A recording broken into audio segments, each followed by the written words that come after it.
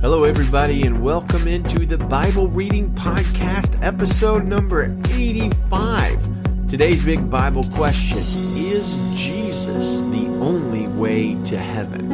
It's going to be one of the most important Bible questions there is. So happy Tuesday, friends. Today is day number 6 of shelter in place for many of us, and things are pretty scary right now and probably going to get a little scarier over the next couple of weeks. Let me encourage you, as I have before, to not let the Word of God be overwhelmed in your mind by the reports of the world. Now, I'm not saying stick your head in the sand. Don't do that by any means, but do stick your head in the Word first, foremost, and most of all. Today's Bible readings are Exodus 35, Proverbs 11, John 14, and Ephesians 3 and 4, because I inexplicably left off Ephesians 3 from yesterday's episode. Shame on me. Exodus 35 is focused on the Sabbath, which I promise we will cover in depth very soon. Also on slate for a future show, do Old Testament passages like Psalm 91 and others like it promise Christians living today in the pandemic age that God will keep them from getting sick?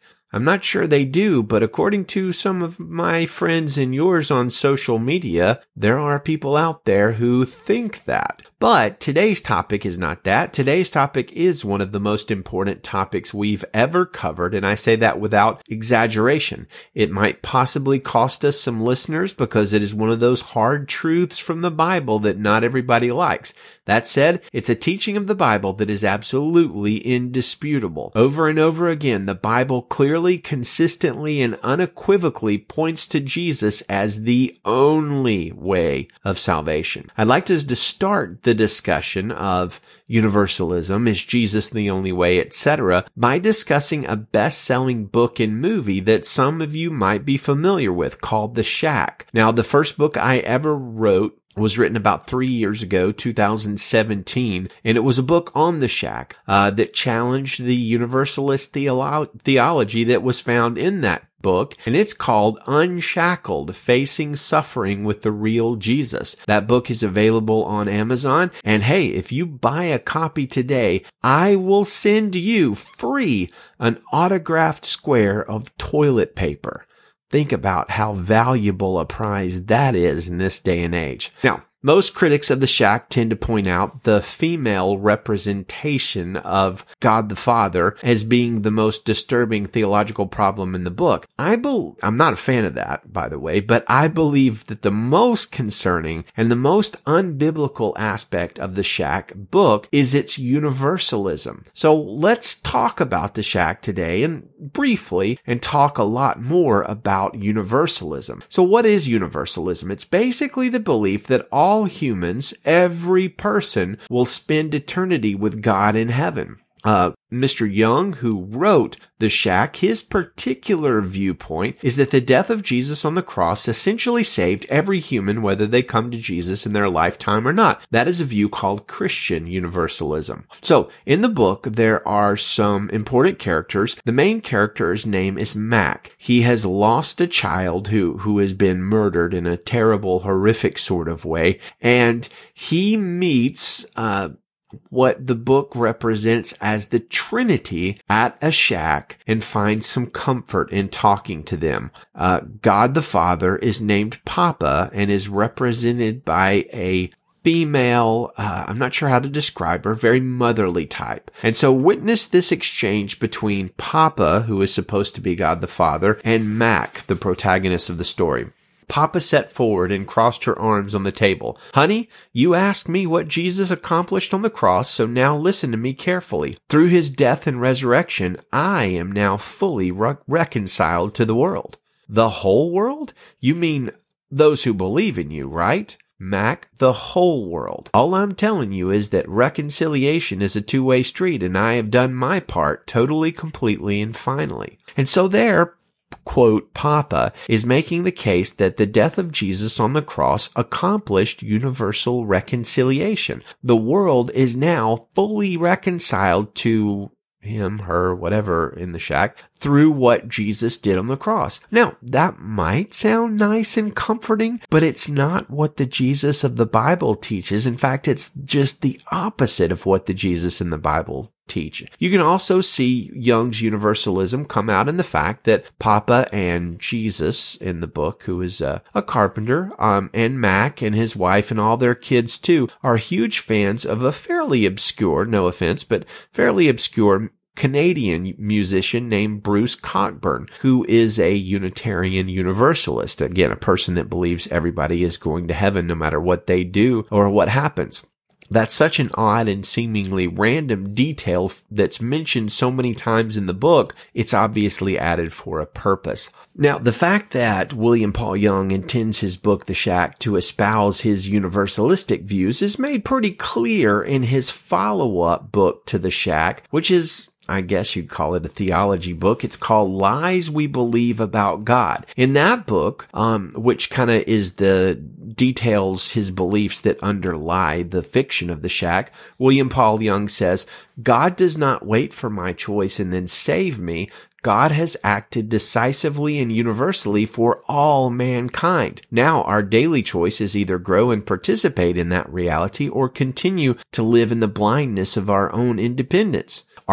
Am I suggesting that everyone is saved, that I believe in universal salvation?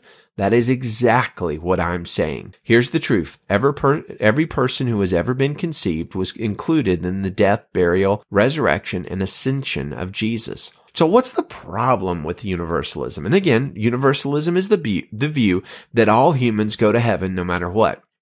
What's the problem with that? Doesn't God love everybody? Yes, he absolutely does. He loves everybody. But the thing is, the Bible is very clear, and Jesus is the clearest of all in the Bible, that not everybody will be saved. Universalism, that view, has generally been considered a heresy, which means an unorthodox, contrary to the clear teaching of the Bible, by all major branches of Christianity since the beginning of the church, and rightly so. So let's look at some of what Jesus said about universalism and whether or not he's the only way. Starting with John 3:18. The one who believes in the Son has eternal life, but the one who refuses to believe in the Son will not see life. Instead, the wrath of God remains on him. So if you believe in Jesus, you will see life. If you don't, you will not see life. John 3:36.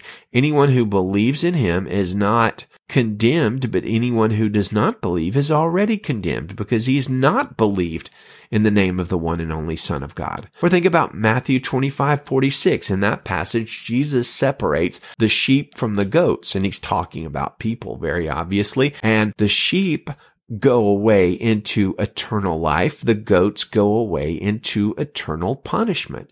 Our passage today, John 14, verse 6, Jesus says, I am the way, the truth, and the life. No one comes to the Father except through me. Now I'm going to read that verse again because it's clear, it's simple, and there's really no controversy about what Jesus is saying here. It's just a matter of whether we believe it or not. He says, I am the way, the truth, and the life. No one comes to the Father except through me. Matthew 7:21-23. Jesus says, not everyone who says to me, Lord, Lord, will enter the kingdom of heaven, but only the one who does the will of my Father in heaven. On that day, many will say to me, Lord, Lord, didn't we prophesy in your name, drive out demons in your name, and do many miracles in your name? Then I will announce to them, I never knew you. I never knew you. Depart from me, you lawbreakers. Now, those aren't the only passages in the Bible that teach that Jesus is the only way, so let's consider a few more. I don't want to overwhelm you with this, so I'm not going to list out every passage that teaches that, but I do want to overwhelm the unbiblical teaching, which is the opposite of what Jesus taught, of universalism. I do want to overwhelm that teaching because it's false. It's patently false according to Jesus. Consider this passage in Acts chapter 4, beginning with verse 4. Now, as the apostles were speaking to the people, the priests and the commander of the temple police and the Sadducees confronted them because they were provoked that they were teaching the people and proclaiming the resurrection from the dead using Jesus as the example. So they seized them and put them in custody until the next day, since it was already evening. But many of those who heard the message believed, and the number of the men came to about 5,000. The next day, their rulers, elders, and scribes assembled in Jerusalem with Annas the high priest, Caiaphas, John, and Alexander, and all the members of the high priestly family. After they had Peter and John stand before them, they asked the question, "By what power or in what name have you done this?" Then Peter was filled with the Holy Spirit and said to them, "Rulers and people and elders, if we are being examined today about a good deed done to a disabled man, by what means he was healed, let it be known to all of you and to all the people of Israel that by the name of Jesus Christ the Nazarene, whom you crucified and whom God raised from the dead, by him this man is standing here before you healthy. This Jesus is the stone rejected by you builders, which has become the cornerstone." Now hear this, Acts 4:12. This is what he says next. "There is salvation in no one else, for there is no other name under heaven given to people, and we must be saved by it." I'll read it one more time. "There is salvation in no one else, for there is no other name under heaven given to people, and we must be saved by it." Jesus is the only way. Isaiah 44:6-8 says this is what the Lord says, Israel's King and Redeemer, the Lord Almighty. "I am the first and I am the last. Apart from me, there is no God. Who then is like me? Let him proclaim it. Let him declare and lay out before me what has happened since I established my ancient people, and what is yet to come. Yes, let them foretell what will come. Do not tremble. Do not be afraid. Did I not proclaim this and foretell it long ago? You are my witnesses. Is there any God besides me? No, there is no other rock. I know not one."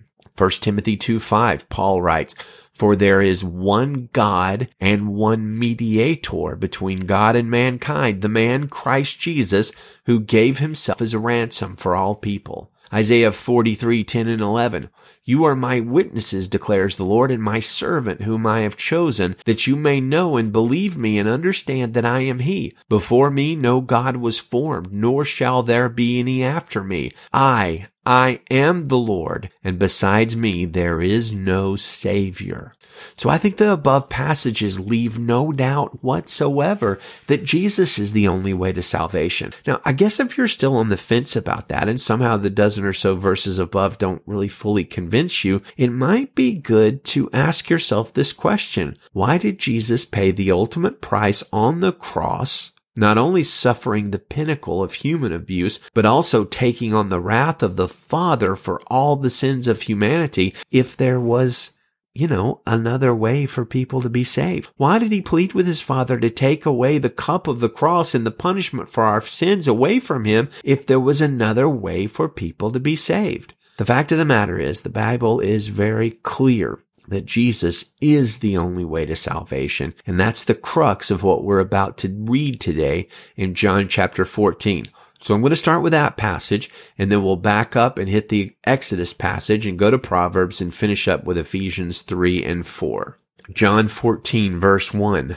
This is a great opening for those of us that are unsettled in this current pandemic crisis. "Don't let your heart be troubled. Believe in God, also believe in me. In my Father's house are many rooms. If not, I would have told you. I am going away to prepare a place for you. If I go away and prepare a place for you, I will come again and take you to myself, so that where I am, you may be also. You know the way where I am going." "Lord," Thomas said, "we don't know where you're going. How can we know the way?" Jesus told him, "I am the way, the truth, and the life. No one comes to the Father except through me. If you know me, you will also know my Father. From now on, you do know him and have seen him." "Lord," said Philip, "show us the Father, and that's enough for us." Jesus said to him, "Have I been among you all this time, and you do not know me, Philip? The one who has seen me has seen the Father. How can you say, 'Show us the Father'? Don't you believe that I am in the Father, and the Father is in me? The words I speak to you I do not speak on my own. The Father who lives in me does his works. Believe me that I am in the Father, and the Father is in me. Otherwise believe because of the works themselves. Truly I tell you, the one who believes in me will also do the works that I do, and he will do even greater works than these, because I am going to the Father. Whatever you ask in my name, I will do it, so that the Father may be glorified in the Son. If you ask me anything in my name, I will do it. If you love me, you will keep my commands, and I will ask the Father, and he will give you another counselor to be with you forever. He is the Spirit of truth. The world is unable to receive him because it doesn't see him or know him, but you do know him because he remains with you and will be in you. I will not leave you as orphans. I am coming to you. In a little while the world will no longer see me, but you will see me. Because I live, you will too. On that day you will know that I am in my Father, you are in me, and I am in you. The one who has my commands and keeps them is the one who loves me, and the one who loves me will be loved by my Father. I will also love him and will reveal myself to him." Judas, not Iscariot, said to him, "Lord, how is it you're going to reveal yourself to us and not to the world?" Jesus answered, "If anyone loves me, he will keep my word. My Father will love him, and we will come to him and make our home with him. The one who doesn't love me will not keep my words. The word that you hear is not mine, but is from the Father who sent me. I have spoken these things to you while I remain with you, but the Counselor, the Holy Spirit, whom the Father will send in my name, will teach you all things and remind you of everything I have told you. Peace I leave with you. My peace I give to you. I do not give to you as the world gives. Don't let your heart be troubled or fearful. You have heard me tell you, I am going away and I am coming to you. If you love me, you would rejoice that I am going to the Father, because the Father is greater than I. I have told you now before it happens, so that when it does happen, you may believe. I will not talk with you much longer, because the ruler of this world is coming. He has no power over me. On the contrary, so that the world may know that I love the Father, I do as the Father commanded me. Get up, let's leave this place." Exodus chapter 35, verse 1. Moses assembled the entire Israelite community and said to them, "These are the things that the Lord has commanded you to do. For 6 days work is to be done, but on the seventh day you are to have a holy day, a Sabbath of complete rest to the Lord. Anyone who does work on it must be executed. Do not light a fire in any of your homes on the Sabbath day." Then Moses said to the entire Israelite community, "This is what the Lord has commanded. Take up an offering among you for the Lord. Let everyone whose heart is willing bring this as the Lord's offering: gold, silver, and bronze, blue and purple and scarlet yarn, fine linen and goat hair, ram skins dyed red and manatee skins, acacia wood, oil for the light, spices for the anointing oil and for the fragrant incense, and onyx with gemstones to mount on the ephod and breastpiece. Let all the skilled craftsmen among you come and make everything that the Lord has commanded: the tabernacle, its tent and covering, its clasps and planks, its crossbars, its posts and bases, the ark with its poles, the mercy seat, and the veil for the screen, the table with its poles, all its utensils, and the bread of the presence, the lampstand for light with its utensils and lamps, as well as the oil for the light, the altar of incense with its poles, the anointing oil, and the fragrant incense, the entryway screen for the entrance to the tabernacle, the altar of burnt offering with its bronze grate, its poles and all its utensils, the basin with its stand, the hangings of the courtyard, its posts and base, and the screen for the gate of the courtyard, the tent pegs for the tabernacle and the tent pegs for the courtyard, along with their ropes, and the specially woven garments for ministering in the sanctuary, the holy garments for Aaron the priest, and the garments for his sons to serve as priests." Then the entire Israelite community left Moses' presence. Everyone whose heart was moved and whose spirit prompted him came and brought an offering to the Lord for the work on the tent of meeting, for all its services, and for the holy garments.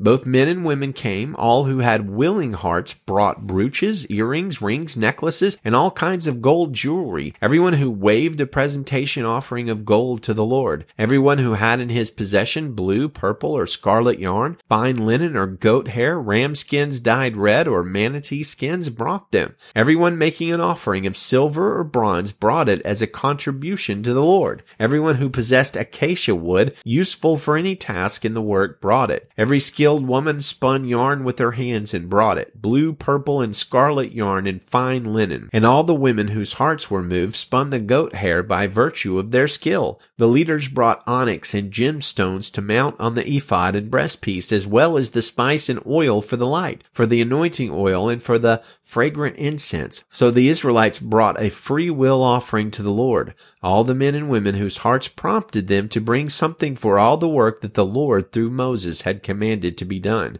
Moses then said to the Israelites, "Look, the Lord has appointed by name Bezalel, son of Uri, son of Hur, to the tribe of Judah. He has filled him with God's Spirit, with wisdom, understanding, and ability in every kind of craft, to design artistic works in gold, silver, and bronze, to cut gemstones for mounting, and to carve wood for work in every kind of artistic craft. He has also given him and Oholiab, son of Ahishamach, of the tribe of Dan, the ability to teach others. He has filled them with skill to do all the work of a gem cutter, a designer, an embroiderer in blue, purple, and scarlet yarn and fine linen, and a weaver. They can do every kind of craft and design artistic designs." Proverbs chapter 11, verse 1. "Dishonest scales are detestable to the Lord, but an accurate weight is his delight. When arrogance comes, disgrace follows, but with humility comes wisdom. The integrity of the upright guides them, but the perversity of the treacherous destroys them. Wealth is not profitable on a day of wrath, but righteousness rescues from death. The righteousness of the blameless clears his path, but the wicked person will fall because of his wickedness. The righteousness of the upright rescues them, but the treacherous are trapped by their own desires.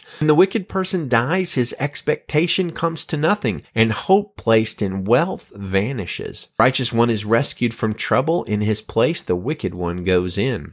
With his mouth, the ungodly destroys his neighbor, but through knowledge the righteous are rescued. When the righteous thrive, a city rejoices. When the wicked die, there is joyful shouting. A city is built up by the blessing of the upright, but it is torn down by the mouth of the wicked. Whoever shows contempt for his neighbor lacks sense, but a person with understanding keeps silent. A gossip goes around revealing a secret, but a trustworthy person keeps a confidence. Without guidance, a people will fail, but with many counselors there is deliverance. If someone puts up security for a stranger, he will suffer for it. The one who hates such agreements is protected. A gracious woman gains honor, but violent people gain only riches. A kind man benefits himself, but a cruel person brings ruin on himself. The wicked person earns an empty wage, but the one who sows righteousness a true reward. Genuine righteousness leads to life, but pursuing evil leads to death. Those with twisted minds are detestable to the Lord, but those with blameless conduct are his delight. Be assured that a wicked person will not go unpunished, but the offspring of the righteous will escape. A beautiful woman who rejects good sense is like a gold ring in a pig's snout. The desire of the righteous turns out well, but the hope of the wicked leads to wrath. One person gives freely, yet gains more. Another withholds what is right, only to become poor. A generous person will be enriched, and the one who gives a drink of water will receive water. People will curse anyone who hoards grain, but a blessing will come to the one who sells it. The one who searches for what is good seeks favor, but if someone looks for trouble, it will come to him. Anyone trusting in his riches will fall, but the righteous will flourish like foliage. The one who brings ruin on his household will inherit the wind, and a fool will be a slave to someone whose heart is wise. The fruit of the righteous is a tree of life, and a wise person, captivates people. If the righteous will be repaid on earth, how much more the wicked and sinful. Ephesians chapter 3. For this reason I, Paul, the prisoner of Christ Jesus, on behalf of you Gentiles, you've heard, haven't you, about the administration of God's grace that he gave to me for you? The mystery was made known to me by revelation, as I have briefly written above. By reading this, you were able to understand my insight into the mystery of Christ. This was not made known to people in other generations, as it is now revealed to his holy apostles and prophets by the Spirit. The Gentiles are co-heirs, members of the same body, and partners in the promise in Christ Jesus through the gospel. I was made a servant of this gospel by the gift of God's grace that was given to me by the working of His power. This grace was given to me, the least of all the saints, to proclaim to the Gentiles the incalculable riches of Christ and to shed light for all about the administration of the mystery hidden for ages in God who created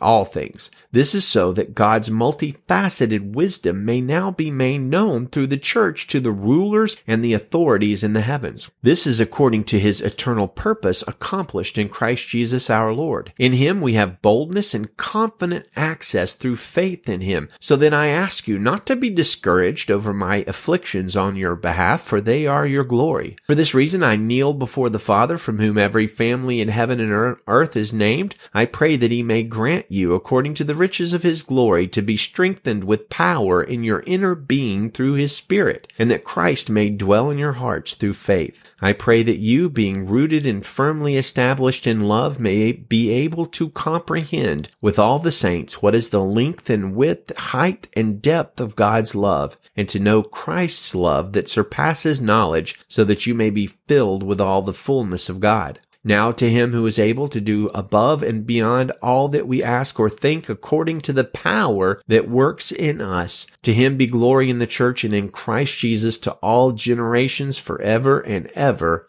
Amen. Ephesians chapter 4, verse 1, Therefore I, the prisoner of the Lord, urge you to live life worthy of the calling you have received, with all humility and gentleness, with patience, bearing with one another in love, making every effort to keep the unity of the Spirit through the bond of peace. There is one body and one Spirit, just as you were called to one hope at your calling, one Lord, one faith, one baptism, one God and Father of all, who is above all and through all and in all. Now grace was given to each one of us according to the measure of Christ's gift. For it says, when He ascended on high, He took the captives captive. He gave gifts to people. But what does He ascended mean except that He also descended to the lower parts of the earth? The one who descended is also the one who ascended far above all the heavens to fill all things. And He Himself gave some to be apostles, some prophets, some evangelists, some pastors and teachers, equipping the saints for the work of ministry to build up the body of Christ, until we all reach unity in the faith and in the knowledge of God's Son, growing into maturity with a stature measured by Christ's fullness. Then we will no longer be little children, tossed by the waves and blown around by every wind of teaching, by human cunning with cleverness and the techniques of deceit.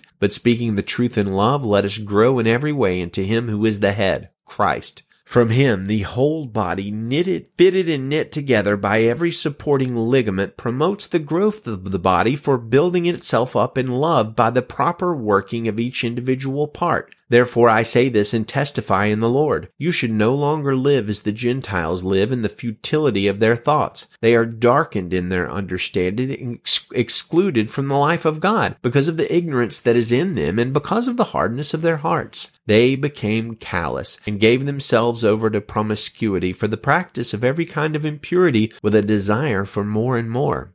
But that is not how you came to know Christ, assuming you heard about Him and were taught by Him, as the truth is in Jesus, to take off your former way of life, the old self that is corrupted by deceitful desires, and to be renewed in the spirit of your minds, and to put on the new self, the one created according to God's likeness in righteousness and purity of the truth. Therefore, putting away lying, speak the truth, each one to his neighbor, because we are members of one another. Be angry and do not sin. Do not let the sun go down on your anger, and don't give the devil an opportunity. Let the thief no longer steal. Instead, he is to do honest work with his own hands, so that he has something to share with anyone in need. No foul language should come from your mouth, but only what is good for building up someone in need, so that it gives grace to those who hear. And don't grieve God's Holy Spirit. You were sealed by Him for the day of redemption. Let all bitterness, anger, and wrath, shouting and slander be removed from you, along with all malice. And be kind and compassionate to one another, forgiving one another, just as God also forgave you in Christ. Amen. That's a good place to end. Let us, brothers and sisters, be kind and compassionate to one another, especially as many of us are sheltering in place with one another. Let all of our bitterness and anger and wrath and shouting and slander be removed from us, along with all malice, and let us be kind and compassionate to our sheltering roommates right now, forgiving one another, just as God also forgave you and me in Christ. Amen. Let it be. Godspeed to you. Lord willing, we'll be back tomorrow.